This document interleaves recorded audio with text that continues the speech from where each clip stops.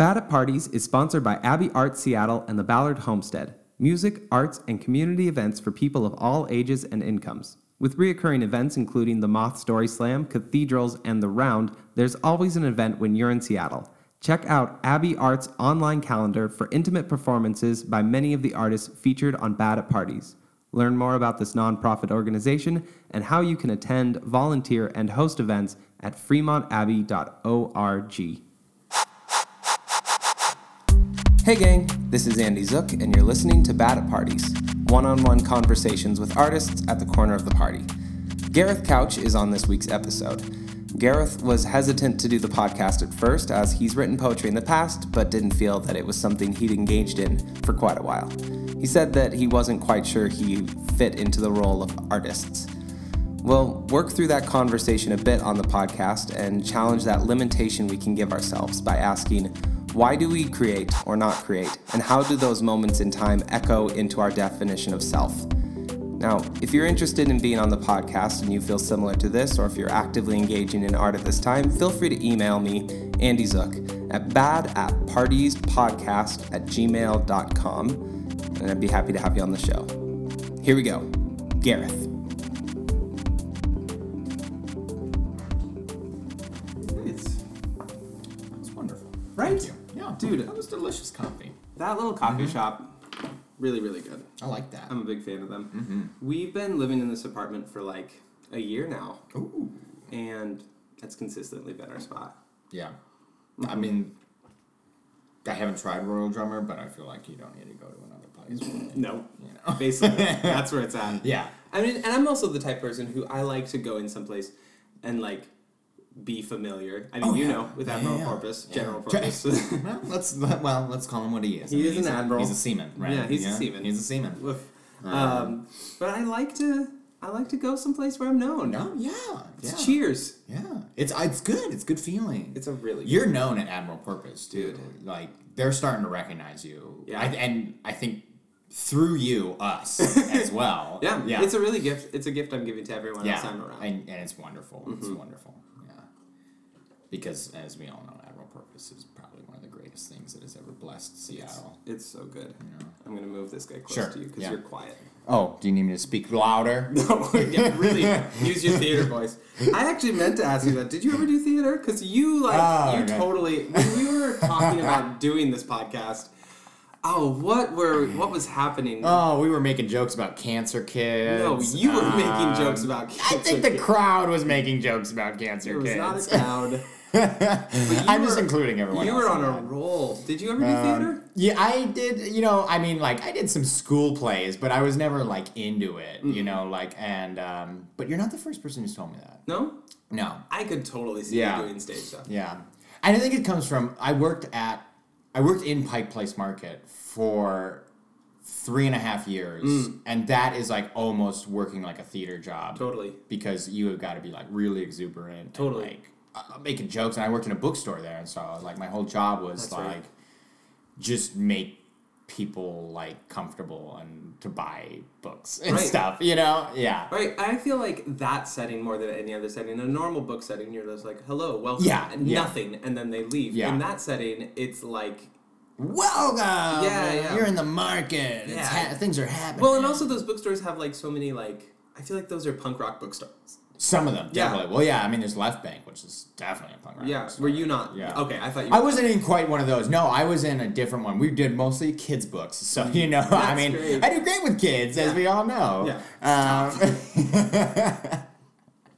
Those cancer kids, I can make these jokes. I had cancer as a child. You can't make these jokes. This is our thing. Right, sorry, all right, fine. That's fine. Get your own thing. Backtrack, all right, whatever. Let's I don't know, divorced kids? Oh, yeah. there you go. Yeah. I can't make those jokes. I can make that joke. Oh. Orphan kids. I have a dead parent, so yeah.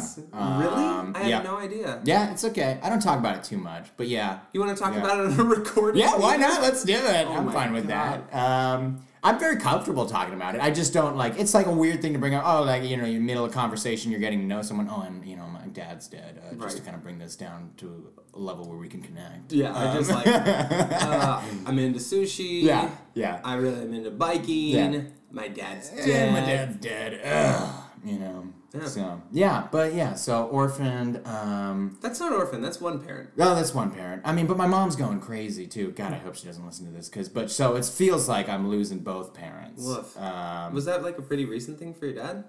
No, my dad died 3 years back. So or more. God, more than that. Almost 4 years. Jeez. Wow. Yeah. It's weird when you start thinking about it. Yeah, but no, and now my mom is kind of like losing her mind in a very subtle way. And it's good she doesn't listen to podcasts, right? You know, because yeah. you don't want. I don't talk to her about my this. mom listens to every podcast that I have, and I just have to be like, yeah, I'm gonna say that. My mom's gonna hear. Yeah. Sweet Donzo. Yeah, and I mean, I love my mom. Yeah. You know, she. I mean, my parents divorced young. Like, she basically raised us, and you know, like I have nothing but respect for her, but she's losing her mind. Yeah, you know, and it's hard. Yeah, but yeah. You have siblings? I got one sister. There's so many things I don't know here. Yeah, we're learning. A sister. She's also a half orphan. Also a half orphan. Yep. She's very different though. She lives on the East Coast. You know, right outside DC, and she's very. I don't, you know, so they always talk about type A and type B personalities, right? What do you think about that? I've never really agreed that people are. No, I think that the type A, that idea of type A and type B is like a judgment statement more than it is like a self-awareness thing. Yeah. I think I'm a Taurus, and that makes me look like a type A person. You're a Taurus? Yeah. When's your birthday? 420, man. Dude! 4:30, what up? Oh my gosh. Dude, this is great stuff. That's really good. We're really bonding. This is right bonding. I'm excited. Yeah, you know? so I'm Taurus, right on the cusp. Yeah. Yeah. You're at the start. It's the 20th, right? Is when it starts. I bring it in. Yeah, love it. Me and Hitler and Columbine. You should bring it in. You and Hitler. Bring it home. Hitler killed himself on my birthday. Fun fact. Oh, there you go. Nice. Yeah. Talk about a type A. Yeah. It's really. Really type A.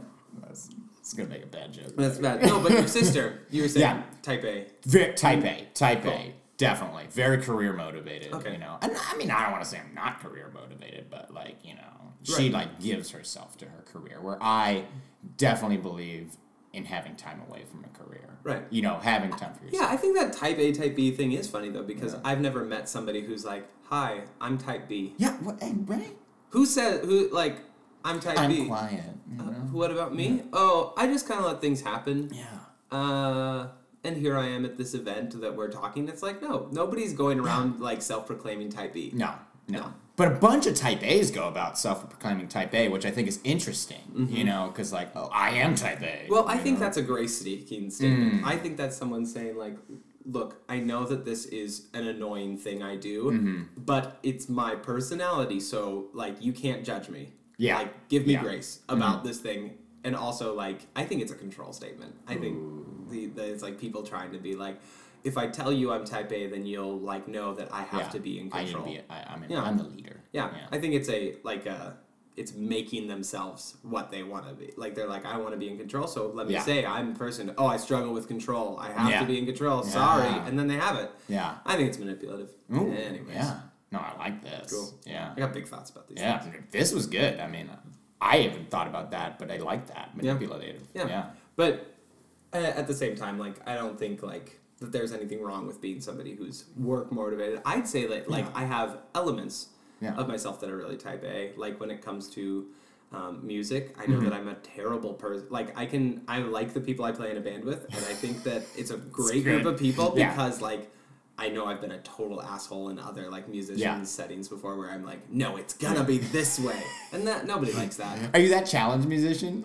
I need my Subway sliders. Yeah. Not my tempo. I get very whiplash. Yes. Real whiplash. Good movie. It's so good. Yeah. Oh my God. More people should see that. I'm just gonna throw that out there. Also, but like the drummer who's drumming in that, like I think he's great, but it's also like, who drums like that? Nobody's drumming like that. Like, it seems like. Yeah, in case anyone's looking, is like a youth, and they're watching that, like They should not say like, "Oh, this is what I should do to be a good drummer." No, don't do that. I should make my hands bleed. Yeah.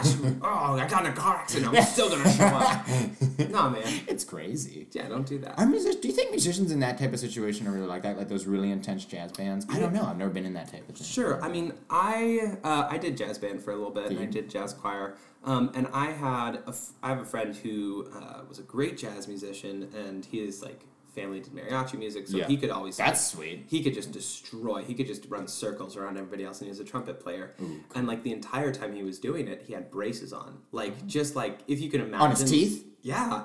Oh. Like just like terrible. Tearing away the trumpet, like hitting notes that I couldn't hit because I couldn't like make my embouchure tight enough to do that. Yeah. And like he would like have braces on and still be doing that. Yeah. Anyways, he worked at like he worked on like he went into like what's the word? He went into music school. And, went and off and did like worked for Sony for a bit, and I did like a bunch of the sound design with like cool. Some of the new Star Trek movies and stuff like that. Yeah, his name's Richard Gonzalez. He's a great guy. Just released some new music. Richard Gonzalez. I do not know what the title of his music is, but I just heard some of it. It's really tight. Yeah. Yeah. I mean, I've seen the new Star Trek movie, so I bet there's something on there of him. Yeah, I mean, I don't know what he did, but he did some of the sound design on it. Yeah. But he definitely was like somebody who would push himself really hard on that stuff. Yeah. And then just like to the point like bleeding lips. I mean, did trumpet players get there? Yeah. Totally. Yeah, totally. Imagine. Yeah. What about like the they had is it distended cheeks? What is it called? Where like they got those trombone players. Trombone players get the like big blown out cheeks. I knew this. I saw this musician. I didn't know them. I saw this musician playing who was a trombone player. And they had that happen with their throat, where literally like their throat just had like a big cavity. bullfrog. It looked like a bullfrog. It looked deeply unhealthy. That sounds deeply unhealthy. Yeah, I couldn't imagine. Oof. Poetry, you never get anything like that with poetry. No. Worst thing you get like maybe a callus on your hand. At most. I mean, you got to be writing poetry hardcore to get to that level. Yeah. I mean, that's writing hours a day. Yeah. And violent poetry. Yeah. And then you might get paper cuts as you're ripping up the paper. Yeah. And sometimes you got to do that to get the juices flowing. You got to get those juices flowing. Mm-hmm. But you aren't writing hours a day. No. Most of the poetry, I'll be honest, I still do like construct poetry, but I don't write it down much anymore. It's more of like just a mental exercise for me now. And I just like to come up with new types of poems on dog walks or on a run or something like that. And that's it. And then they're gone. I don't know. And then I used to write them down, but now I don't because I hate reading my stuff. I hate rereading my stuff. You still hate rereading the stuff that you did write down? Still hate. Yeah, I won't look at my old stuff. I can't.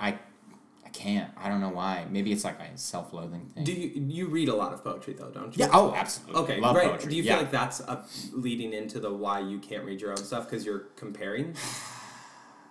Maybe like reading some of these great poets. I'm like, well, I mean, how could I even come close to that?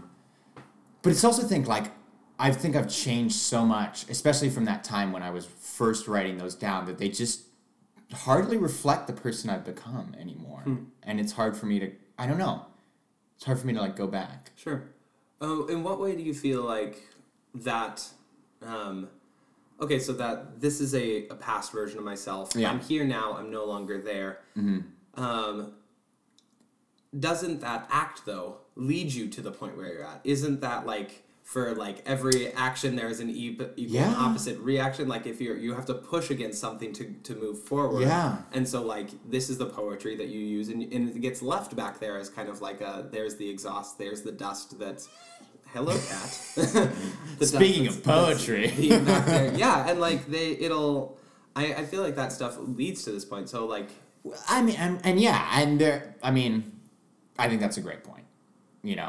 There's somebody who said that it's part of the journey, right? Like writing that poetry has gotten me to kind of where I am now, in a sense. Right. Well, I've been talking a lot with musicians about that idea about my old music. I hate listening to my old songs because it's not a place I'm at anymore. But there's that same idea of no matter what you do right now, if you did start writing down what you're working on, eventually you're going to get to a place where likely you're going to be that's not the best. That's not good. Or you're going to judge yourself on that. So but because you'll also hit a next point and a next point. Yes. So, as you're not writing stuff down, do you feel like you're locking yourself into this place where you're like... Not progressing? Like, yeah. Yeah. Well, maybe. Mm-hmm. And maybe I've been stuck there for a while because it's been a few years since I've really written anything down substantially. I've written a couple down, like, for people, like, I like to write poems for people I care about, Sure. you know? I haven't received one yet. I received that as an insult. Yeah. Hey, go on. You never know. Never know. Be coming in, you might just get a little poem on your desk, you know? That would be quite sweet. I would quite like that. But you haven't written anything down really substantially in a while. No, in a while. And, you know, maybe that is it. Maybe that plays a role in, like, why I don't want to write stuff down. Like, maybe I don't think maybe it's like a practice thing. Like, I don't think I'm good enough to write it down anymore. Like, maybe I've kind of like lost that edge or something like that, you know? Or... I don't know. Do you feel like you have the desire for it? Or is it kind of just like, nah? Yes and no. There are times when I'm definitely like, ooh, I wish I had a pen and paper and I could write this down, you know? But then there are times when I'm like, I wouldn't want to write it down, you know? They're kind of, I don't know, I see them as like more mental exercises, really. Just a personal like mental exercise, which is hard because, I don't know. I'll definitely like dog walk and I'll have my phone and I'll record like a little voice memo of a melody or a thing. And then, like, I'll listen back to it, and I was like, yeah, that's great. That's never going to become anything else. Mm-hmm. But I liked that moment. I like listening back to it. Yeah. And now I'm going to delete it. Like, I'm not going to use that. Yeah. I mean, I don't delete very many things. Mm-hmm. It kind of just overwhelms it. But I do like just kind of having it be that one thing and knowing this isn't ever going to go anywhere. Yeah. Do you feel like if you... Or I guess, like, when you were doing it before, because obviously it wasn't for monetary gain. No. What amateur artist is doing it for monetary gain? I would say that there's maybe at least one or two poets in the world making money with their poetry, and that's about it. Probably. Yeah, probably. Yeah, that's 1 to 2 in like 7 billion. That's probably right. And they're great. But like, what? Or they're corporate terrible assholes. Corporate. I mean, one of them. McDonald's poet. McDonald's. Does this exist? Resume McDonald's. McDonald's poet. Fish fillet. So much soy sauce. Drive to Burger King. Andy. Bravo, sir. Thank you. This is not poetry. Yeah. Andy Zook, National Poet Laureate for McDonald's. I've got a bunch of pens with the golden arches on them. I can only write with them. Dude, I got that breakfast deal all day long as a result of being the poet, so it's pretty cool. Not a lot of people have that. Not a lot. It's just me. I can get free sausage sandwiches. All day long. All day long. Dude, I've got nothing wrong with McDonald's. Real talk, I've got zero problem with McDonald's. Really? Like, do you eat it? No, not on the regular, but like if I'm drunk and I'm going like, oh, what's the fast food? Dude. It's Mickey D's. I have no problem with Mickey D's. Maybe it's probably going to be Taco Bell, but I have no problem with McDonald's. Wow! We went from McD's to Taco Bell. Yeah. Taco Bell. Taco Bell. That's your thing? That's your late night drunk food? That I might not even be drunk. I might you might be sober. I just have a hankering. I might have one drink and then Crunchwrap Supreme.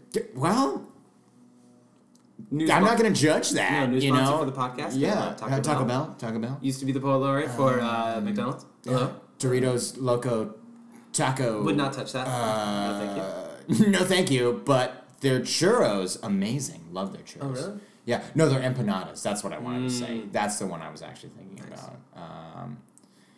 Where were we? We were talking before about, like, I was about to ask you, when it comes to your poetry that you write, obviously, we're not making money doing these types of things. No. So what was kind of the driving force, or, like, what led you to that? Was it just, like, I like girls? I mean, you hit it right on the, you hit the head on the nail. You hit the head on the nail. I mean, let's be honest. I think back then it was about impressing girls in college, right? You know, Was it successful? With my angsty, I mean, I guess in some ways, yeah. Okay, great. Yeah, I mean, you know, we don't have to like go Playboy. No, here, we don't need to go details. We don't have to go deep details. 37. No, just kidding. One night. Oh, that's a number of people. That's what you're quantifying.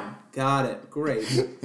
I'm kidding, podcast world. They're future ghosts. They can't hear you right now. Thanks. I know me. So you you felt like it was like, oh yeah, I want. In some ways, acceptance. In some ways, I think it's about acceptance. In some ways, it's trying to make friends, with people that you think might be interested in similar things to you. Like, hey, I write poetry, you write poetry. Let's talk about poetry. Because let's be honest, there are not that many people who still read and write poetry. No, absolutely not. And so much less than read. Yeah. Oh, yeah. Like, there's a lot of people who are like, I'm a poet, and then they don't read anything. So it's purely just like my pen hits the paper, and stuff comes out, and then Mary had a little lamb. Boom, I'm a poet. Boom, I'm a poet. Yeah. That's your modern poet. Mm-hmm. Yeah. And so I like to read poetry. I mean, I really do. And like having someone to talk about that with was something like I wanted in college. And so. And plus, pick up chicks. Yeah, let's not lie. That's a real thing. Yeah. Are you reading anything right now? I'm going back to my all-time favorite poet. I think it's the times have kind of turned me back to him. Dylan Thomas. Great Welsh poet.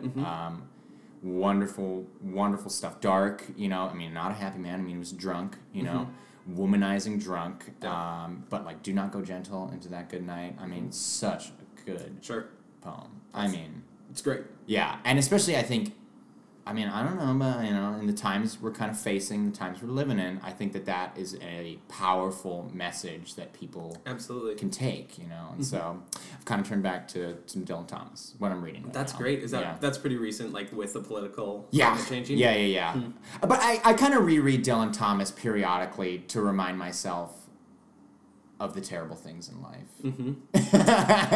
I totally get that, and I think that a lot of people do that right now with television shows, with poetry, or with like people want their post-apocalyptic or like recognizing the dystopia that we actively live in. Those different types of mediums. I don't know. Do you think it's because it's sexy? Like nihilism is sexy, or is it because like people are like want to like kind of desensitize themselves, so they want to be around that dark stuff? Why do you think like people are drawn to that in these times? That is a great question. I don't know. I think it's for a few reasons.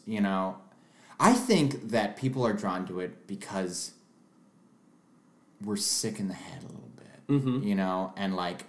I think apocalyptic things kind of appeal to us because we always think we're going to be the ones to survive, right? Right. Like everyone thinks I'm going to be the one to survive. When like say, 6 billion people die, right? I'm going to make it, I'm going to make it. You look at modern religion, so many people are like, I know everyone else is going to die, but my religion's the one that's going to keep me alive forever. Yeah. God loves Latter-day Saints, everyone.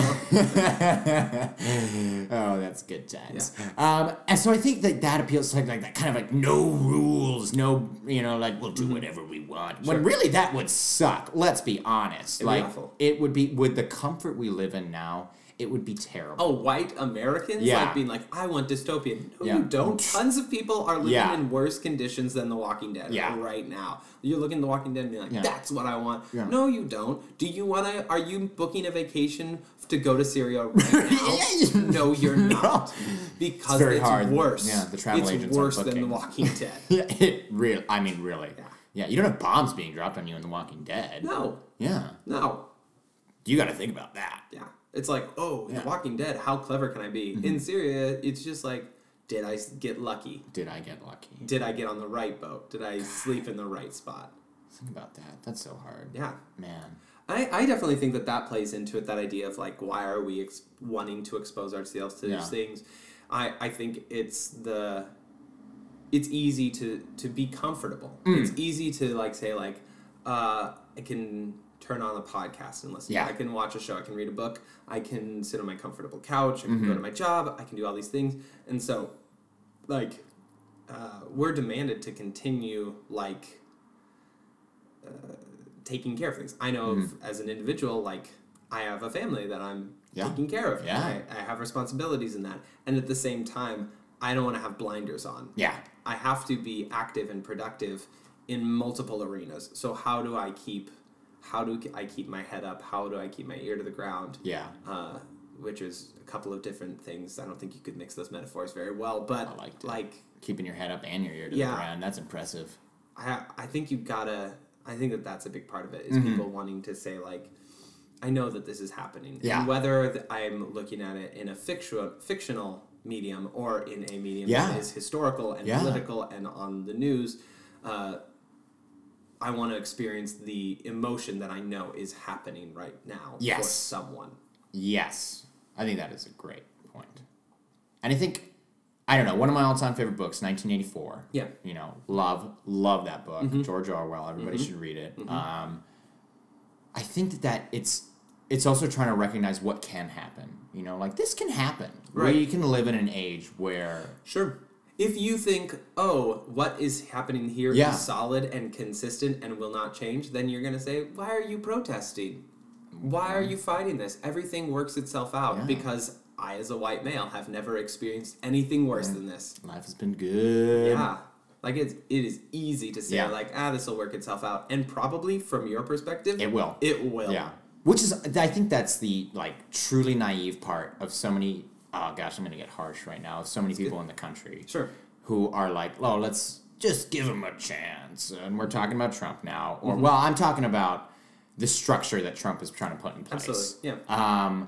Because it's not just him. It's not a man, it's a system. It's a system. It's the people he's surrounding himself with. He is the face of it, but, I mean, it is so much deeper than that. Sure. And it's just... I just don't think we can give a chance in these things, you know, because you give one footing and they will take and take and take. Right, and it's also saying, like, this idea of give someone a chance. If someone is actively an aggressor to your neighbor, and then you're saying, well, you've never aggressed against me, so I'll give you a chance. That is not being an ally to your neighbor. No. That is not standing up for them and saying, no, I will not give you the opportunity to harm again. Mm-hmm. You have shown that you are untrustworthy, and because you haven't been untrustworthy to me does not mean that I should give you a chance. Exactly. What, should I wait till it impacts me? No.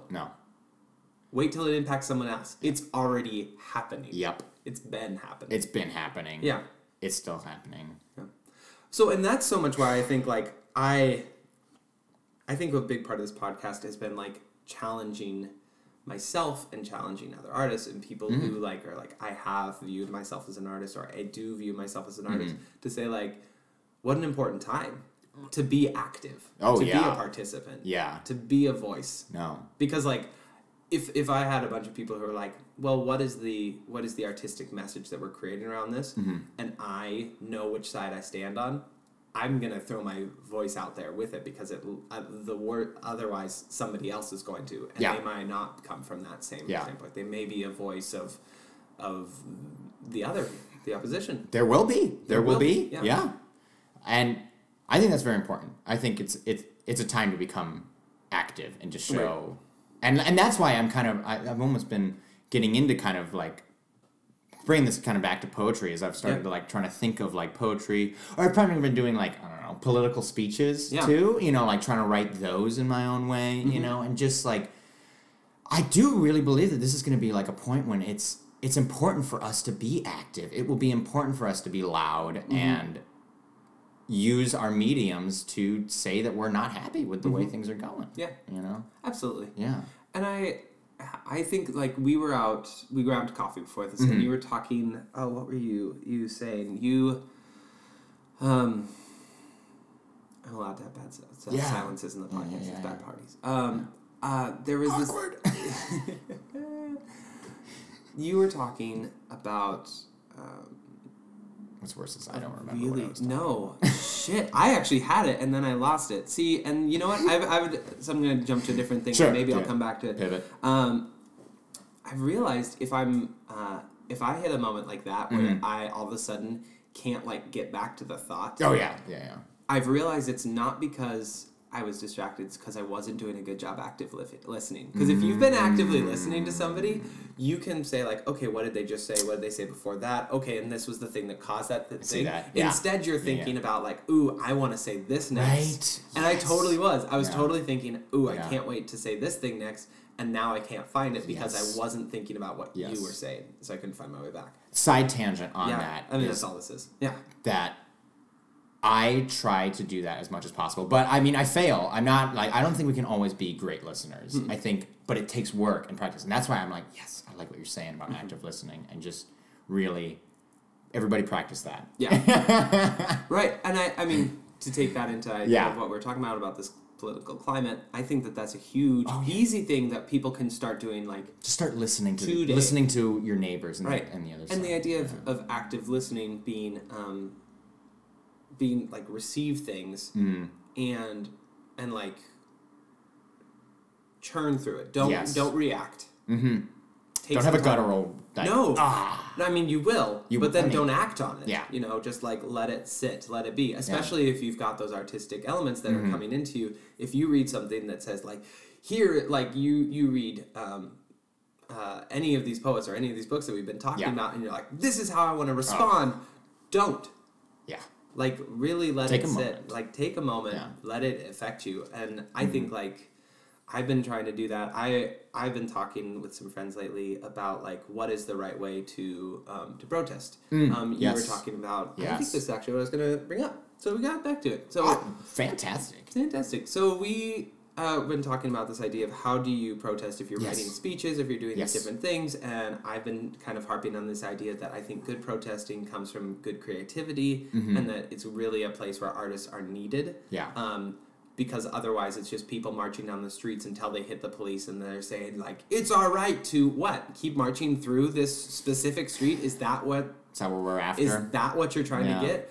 Like, make sure that your message is on point. Make sure it's clear. Making sure that all of your actions reflect that idea. Yes. And I don't care if, like, I'm a very big believer that if your environment is disrespecting you, you know, you probably are going to disrespect it back. Yeah. So I'm not one to say, like, I'm against that. I'm not always for it, but I think, like, as we look at what is our artistic response to these things, like, how do we put it into, like, this important kind of chaotic fire and say, like, let's pinpoint that fire, let's use that and, like, make something. Yes. Yeah.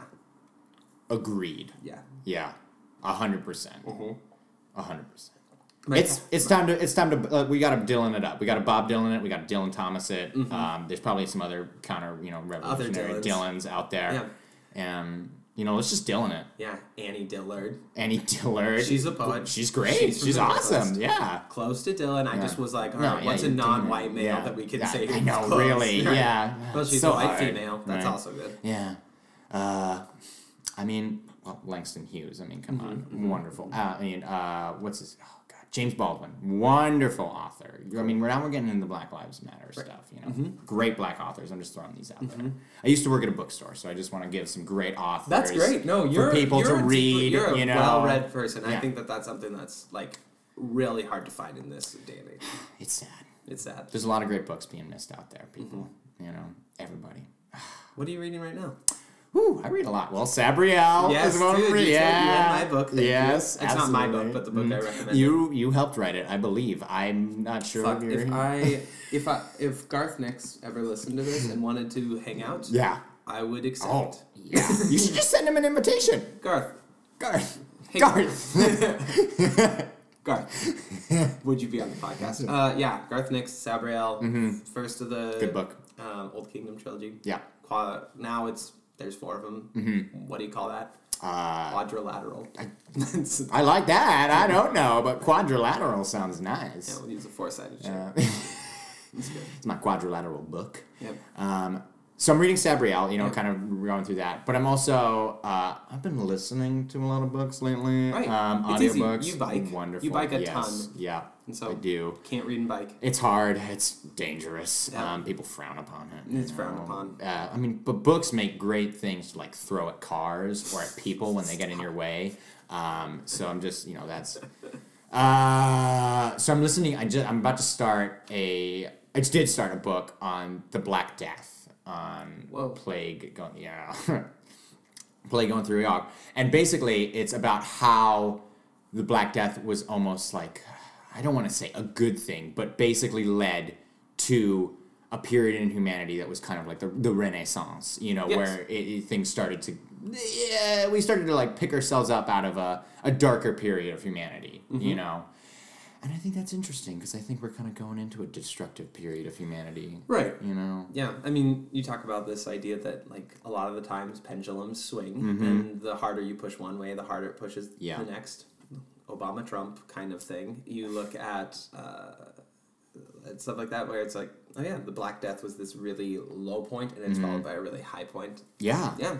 And it's like that old, I think of it like, is it that old Phoenix thing or something? Like you just got to burn stuff down, you know, to rebuild it. Nice. Is that where we're at? Yeah, definitely. Yeah. I think that there's parts of myself that I'm having to burn right now. And it's like, it's painful. Like, are some elements of selfishness that I'm having to, like, come to grips with. I think, like, music has been really helpful with kind of just, like, writing some of that stuff and owning some of that. No, totally. I think that this is a deep time of introspection and a deep time of, like, if you... this is stupid. There's this start of a Star song that says when there's nothing left to burn, you have to set yourself on fire. And that's not a reference to anything else. That's just them. They wrote that. And I think that I love that line so much. I think it's so beautiful.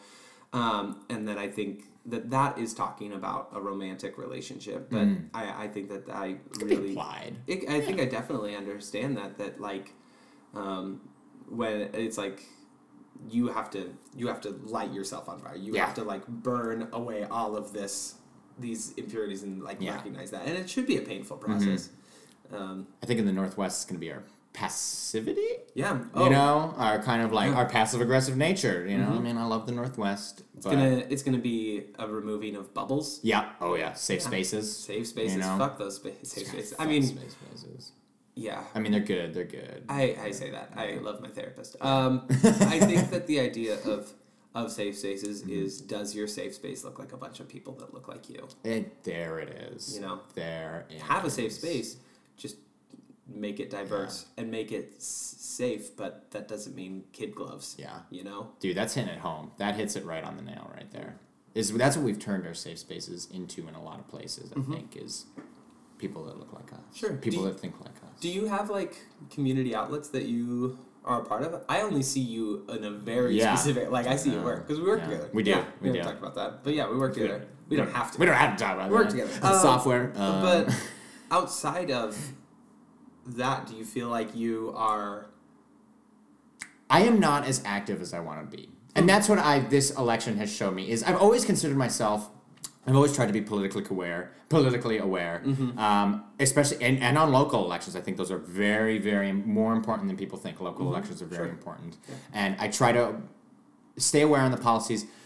But you know, I mean, when Occupy was happening, I was involved with that a little bit. Not in a huge way, you know, just going out, kind of making some signs and stuff like that. Not a big thing. But I'm now at a point where I want to be more politically active, but I'm almost like, well, how do I be politically? In the correct way. And this is what we were talking about. How do I protest effectively? How do I contribute to these effectively? I think what I was more asking was, like, are you involved in other elements of community? Oh. Like, is there things that's feeding back into you that you're feeding back into, like, in a reciprocal relationship? Ooh. I was looking at Gareth as an individual. Yeah, as part of a society. Yeah. I mean, I guess I don't have a lot of community outlets right now. I mean, I got friends. Right. Totally. People like friends. Yeah. Friends are cool. It's hard. I think that it's hard to find things if you're not connected to some religious affiliation. And I'm not. I know. And if you're not connected to an active arts process that, like, demands, like, okay, go to this thing. This is how And it's something I want to get more involved in. Yeah. You know, I want to be out there more. What would that look like for you? I think it would be... I mean, I think I'm starting to... Well, okay, you know, I had a recent breakup, and I'm starting to kind of go out on my own a little bit more and do things a little bit more. It would look like an orgy. It would look like just a giant orgy. It would look like a big orgy, but with a lot of people that don't look like me. Yeah, a very diverse orgy, all right? We got all nations. Woo! Everyone's welcome. Give me a call. What if that was your artistic outlet?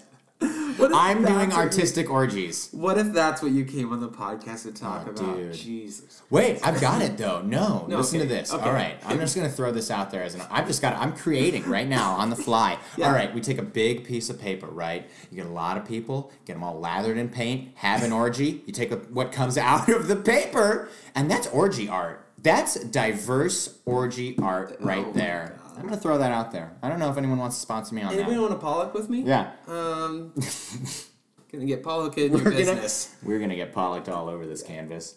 If you had a real community outlet that you were looking for, what do you think that would actually look like? I would think it would be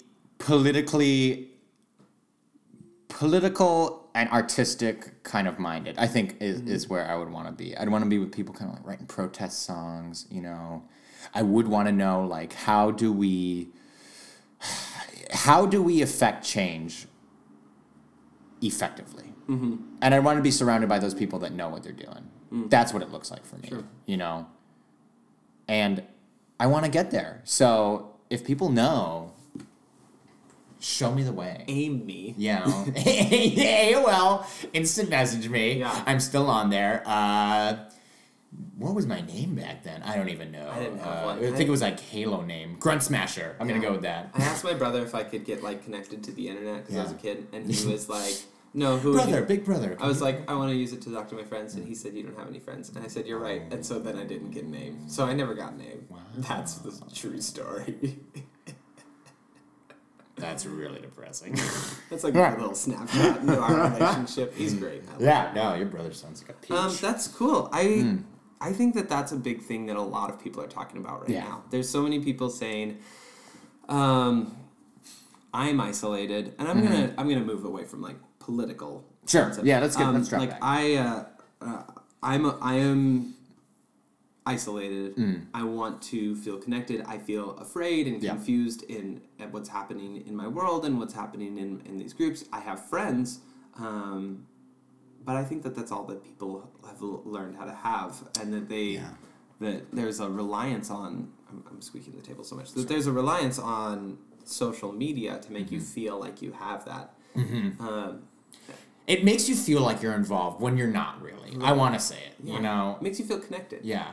And I mean, I'm guilty of it too. Like, I think, I'm going to post on Facebook. It's going to change the world. Right. You know? Yeah.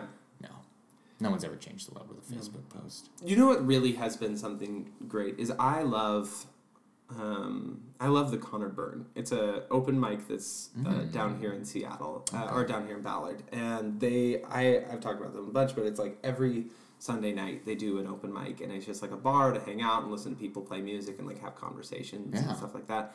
And it's so great, like going to that with some specific friends, but then always there's going to be somebody else at the table. Yeah. Like, so yes, I'll go this with my friends, but like, it's like an artistic opportunity, and I think that's something really unique and beautiful for the music community because it's accessible to musicians and non-musicians alike. You bring your friends who aren't going to play. I don't play at the open mic most of the time. I just go to hang out. Just going to enjoy it. Yeah, and I love the conversations that I have there, or if I like step out for a smoke, like I love like hanging out outside and talking about those types of things and hearing where people are coming from. Yes. So I think that's like been a really big thing for me lately, and been like a like something that used to be important back when I was in college, and is like had a resurgence recently. Yeah. It's been really cool. I really think communities are going to be important coming up. Yeah. You know, and this is great. What's it called? Connor Byrne? Connor Byrne. Connor Byrne. Byrne. Or I think there's Byrne. Yeah, it's Irish. It's like an Irish pub. Very Irish. But not Irish music being played there at all. It's right down in Ballard. I love Irish music. Yeah. Do you? Yeah. There's the cat. A little river dancing? Love it. I don't know if you're serious. I have no... I played a show once with an Irish band. They were called the Gothard Sisters. They're a big deal. Gothard Sisters. Yeah, they're great. Do they have an Irish accent? I hope they do. No, but they do play exclusively Celtic music. Right. Well, that's awesome. Okay. They've got the ancestry, right? Yeah, they got a brand new Christmas album coming out right now. You can listen to the Gothard Sisters' new Christmas album. Yes. I don't know what it's called. They're sweet, though. I'm into this because I love Christmas albums from random bands. I was just listening to the Snoop Dogg Christmas album last night. There's a Snoop Dogg Yes, Christmas there album? is. Oh, fuck my face. That's amazing. And you got to check it out. It's awesome. It's awesome. Snoop Dogg Christmas album. Fantastic stuff. But so I want to check out a Celtic Christmas album. Yeah, I'm into this. I haven't listened to it yet, but they're sweet kids. All and right. they're really great. Some sweet kids. Yeah. It's really good. Mm-hmm.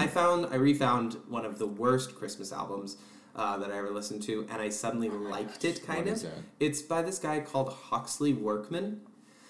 And my best friend Jonathan sounds Keene, awesome. who is another musician up here in the Northwest, he introduced them to me in like back in high school, and like he recently like redid the album, and I was like going to play it for some friends as a joke. I was like, oh yeah, here's the album. It's like, oh, he redid it, and so I like was playing it, and it was amazing.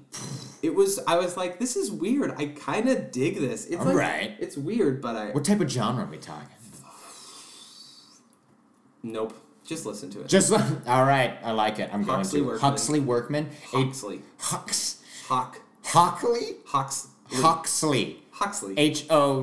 Hocks. Hawk, like a bird. Oh, Hawks. L-Y, so it's like an adjective. Huxley Yeah. Workman. Workman. I'm a Wow. workman. Huxley Workman. Yeah, my cat Insurance is salesman. like Yeah, all attacking it over. right now. Yeah. I'm just gonna acknowledge it, even though no one on the podcast can see it. I'm shuffling a cat, and I'm just gonna kind of. Do the fans know how cute of a cat you have? I don't know. She's tiny. She's Yeah. like 8 pounds, and she's like 3 years old. She's an adorable little But like totally healthy weight. Oh, yeah. Her paws are the size of like quarters. Mm-hmm. They really are. We You had just a want friend. to eat them right up. We just I wouldn't eat. We can't get back into the No. details. No. I saw my cousin's cat the other day, and like I was like holding this other cat. Yeah. I was like, I can't believe. How big this cat is? Yeah. I can't believe how small your cat, because I have 2 cats, Yeah. right? And they are both bigger than your cat. Yeah. Like, big time. Yeah. Maybe double. I mean, and it's a good thing that you have your Yeah. pets because all of your other relationships are fading Are away. just dying. You talked about this. You brought this up, and I Yeah. did want to ask you about Let's do it. this. Like, Yeah. how are you doing right this? Because you've been in a relationship for a long time, right? Well, I mean, long seems... You long. said It was almost this 2 years. It was almost 2 years, but Yeah. you had also said like you don't have. It was my longest relationship ever. Sure. I had never dated anyone before her for longer than about 3 weeks. Yeah, So big difference. it was Big it was an extreme thing. Like, we lived together, you know, and it was a big deal. It was a big deal. And I feel like I'm doing all right. I'm actually kind of really loving the single life. Right. I very much care about her. Sure. You said it was amicable. It was very amicable. I think it's about the nicest breakup. It's the only breakup I've ever really gone through, but it's the nicest breakup. Right. I mean, we're still chatting, you Yeah. know.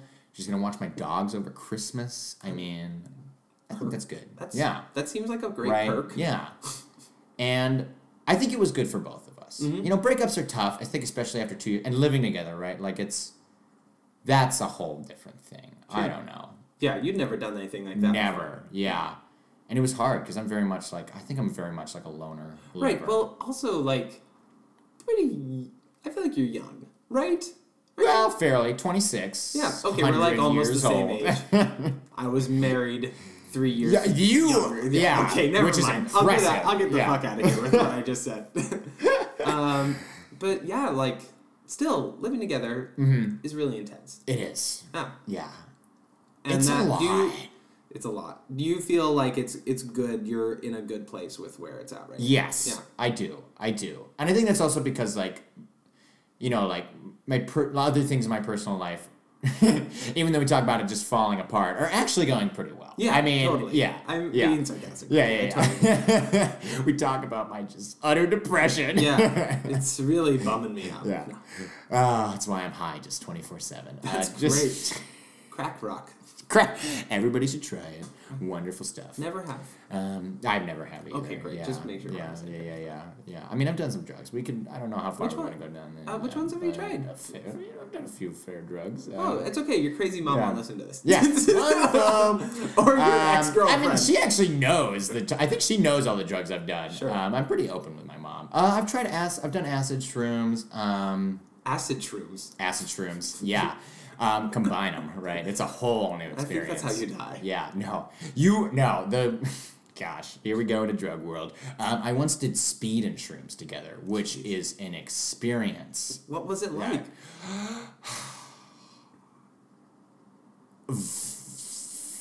So I'll tell you the story that I always remember about it. Sure. So I did it in my apartment with some friends, but I totally ignored them. And I got into this point where the shrooms, I don't know if you've ever done shrooms. No, I am terrified. I'm terrible at drugs. Okay. That's a funny thing to say. Bad at bars. Bad at drugs. I'm Yeah. terrible at drugs. Dude. Terrible at Well, it's a practice thing. Yeah. You just got to start doing them more. I don't know how. I'm no good. This is true. I've waited too long. Yeah, dude. Maybe. These are all facts. I'm not making jokes. See, now you just got to wait until you're 70, and then you just got to give it a whirl. I'll probably be dead by then. Well, Come on. Okay, all right. I don't know. It's kind of dark. No, just realistic. So where were we? You were with your friends. We did. You all did them. We all did shrooms and speed. Yeah. Okay. Yeah. There was about, I think, 3 of us that did it. And so when you take shrooms, I don't know. For me, I always get to this point where I'm like, oh, I just don't care about my material life. Right. Everything that matters is in me, right? Sure. I get very spiritual, very I've DD'd for shrooms experiences. Sure, yeah. Many a times. You've met these types. Right. You've met what you I prefer to be about. on that side. Yeah. I prefer to be yeah. And so normally you're like, oh, I just feel so good, and you're just kind of absorbing that. But when you're on speed as well, you're like, well, I gotta be productive about this. So what happens is you start throwing away your life, and that is what I did. And I threw away about half my stuff into the dumpster. Like, I don't need this. I don't need clothes. Who needs these things? I'm a freewheeling person. I was outside barefoot. It's December. I'm in a tank top because I didn't think I was feeling any temperature at that point. Just tossing stuff in the dumpster, and things I cared about. I took diaries, I journals. Yeah. Dear diary. I took journals that I had been keeping throughout my life and just ripped them apart and threw them away. Jeez. And so not a good time, What was the did you feel, but as you're doing that, was that a euphoric experience? Oh, I felt this great. Is great. I'm ridding myself of all this shit. I felt I was ridding myself of emotional baggage, things that didn't matter. These things don't matter, right. And that's where I was. And when I woke up the next morning, I realized the mistake I had made. You feel it was a mistake? Yeah, I definitely feel it was a mistake. You should have been making decisions. Because it could have. I was fully ready for you to be and I came out and I was upset at first, but then I came to realize that is true. No. That is just all stuff. No, I totally threw away some stuff I did not want to throw away. Okay. Yeah, sure. I got rid of some stuff that was probably a little bit superfluous. And it was okay to throw that away. Sure. But there was some stuff I went back to the dumpster and some of it was gone forever. Other people had dumped trash on it, and I was like, well, there's nothing to be done about this. Right. The other side of the dumpster, some of my stuff had made it. Right. It really depends on where the layout was. Yeah. Oh my gosh, that's so funny. Yeah. Drug experiences. Be careful. Don't do them at your own home. Don't do drugs at your own home. No, go to a nice, neutral, mutually agreed upon space. Sure. There's a lot of other places to do drugs. Forest. I always recommend shrooms in the forest. That's what I've heard. And that's where I've caretaken. Sure, yeah. The drug use. Great place to do it. Yeah. My, in high school, I lived in a place and had some... I lived in a place. I lived in Arlington, and there was a small cult. There was a cult there, and I had some friends who were part of the cult, and then What type of cult was it? Sorry, I don't want to get sidetracked. I don't know, but I do know that nobody believed it was a cult that was in the group, and then after tons and tons of their money had been stolen by the leader, they were all like, "Oh, that was how it happens." That was a cult. Yeah. Oh, that's the Love Israel organization. Love Israel. Love Israel. Oh. He lives here in Seattle still, I believe. Shit. Yeah, a lot of people are still around here, but yeah, just some campfire experiences. Yeah. Taking care of people. Them taking shrooms. Yeah. What do you think as a sober observer? I didn't drink alcohol until I turned 21. I didn't smoke a cigarette until I turned 18. Not because it wasn't available to me, or even I don't even think because of a strong religious, it's just I was talking about this with my therapist, that he describes me as a unrealistic high moralism mentality. He says that What a title. my ethical standpoint is unattainable. Whoa. These are things that he's been hitting me with Yeah. lately. That's a heavy thing to hit someone Some with. hard things. Yeah. It's some truth talks. I like it. Do you feel that way? Definitely. I feel like you're an ethical person. I think I definitely hold myself to Yeah. and others to unrealistic standards. And it can be both. It's both like really hard, and that's also a big part of who I am. And Sure. And so like at the same time, it's not like I don't feel like I'm like got religious things. Yeah. It's like I'm helping my friends who are on a bunch of drugs. Like Yeah. I'm also like at the same point Being like, a good person. right. It's like I'm not like avoiding Yeah. people and things. But in those places, it was very. I think I had like very much of a youngest sibling perspective about it, where you just kind of are an observer. I've always Sure. been an observer. And I'm like, this is very interesting. Okay. This person kind of acts very strange. I'm trying to see like, are they still in it? Where are they at with it? Yes. And like getting all the way from we're trying something, they're in the moment, and now they're like having water and being like, whoa, that was crazy. Whoa, Just yeah. be like, yeah, Was that that- was a few hours. Yeah. That was Yeah. a bit of time. I didn't love that experience Yeah, okay. as I'm just hanging out. Yeah. I kind of want to go home, Yeah. but you But you need drove somebody. me. Even worse. And we aren't as close to my house as I would like. Yeah. Oh, yeah. Yeah, I think I think it's always been just like this is happening right now. Okay. I think I've always been able to Fair. compartmentalize. Yeah. Yeah. Yeah. And have you ever felt the urge to try them? Or is it just like... are you- I mean, totally. I think Yeah.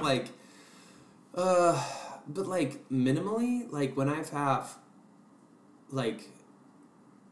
like a few positive like weed experiences, but like for the most part it's been really negative. Really? And like really feeling of like I have like high anxiety at like starting out. Yeah. And it doesn't mellow it out? no, not at all. It very much magnifies it. Okay. Yeah. And so I think like I'm not a person who feels good when I'm not in control. And like the first times like I remember feeling similar to that, like starting drinking as well, just because like I'm also kind of an extreme person, so I was just like, You're going to take it to the limit. well, yes, that first time I was like, great, so I'm 18 or I'm 21 now.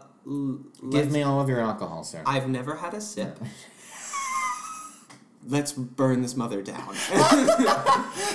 and I remember my brother just handing me drinks and then being like, "Are you okay?" And I said, "I'm fine." I'm fine. And then Keep them coming. And then like just the attempt to like slide down Yeah. like poles and like stairs and things like that. Yes. This is not compared to the story you just told of Yes. throwing away all of your earthly Hey. possessions.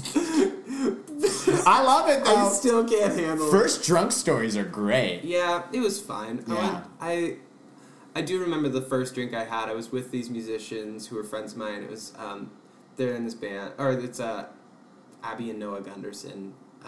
Noah Gunderson is like a good solo singer artist, and we were hanging out, and she was like, she had like a bunch of like Mike's Hard Lemonades, and he was like at the house, and he was like, Breakfast "This is of Champions." He was like very much like, "Oh, you are having your first drink. It's gotta be something cool. You could drink Jameson. That could be the first drink you ever have.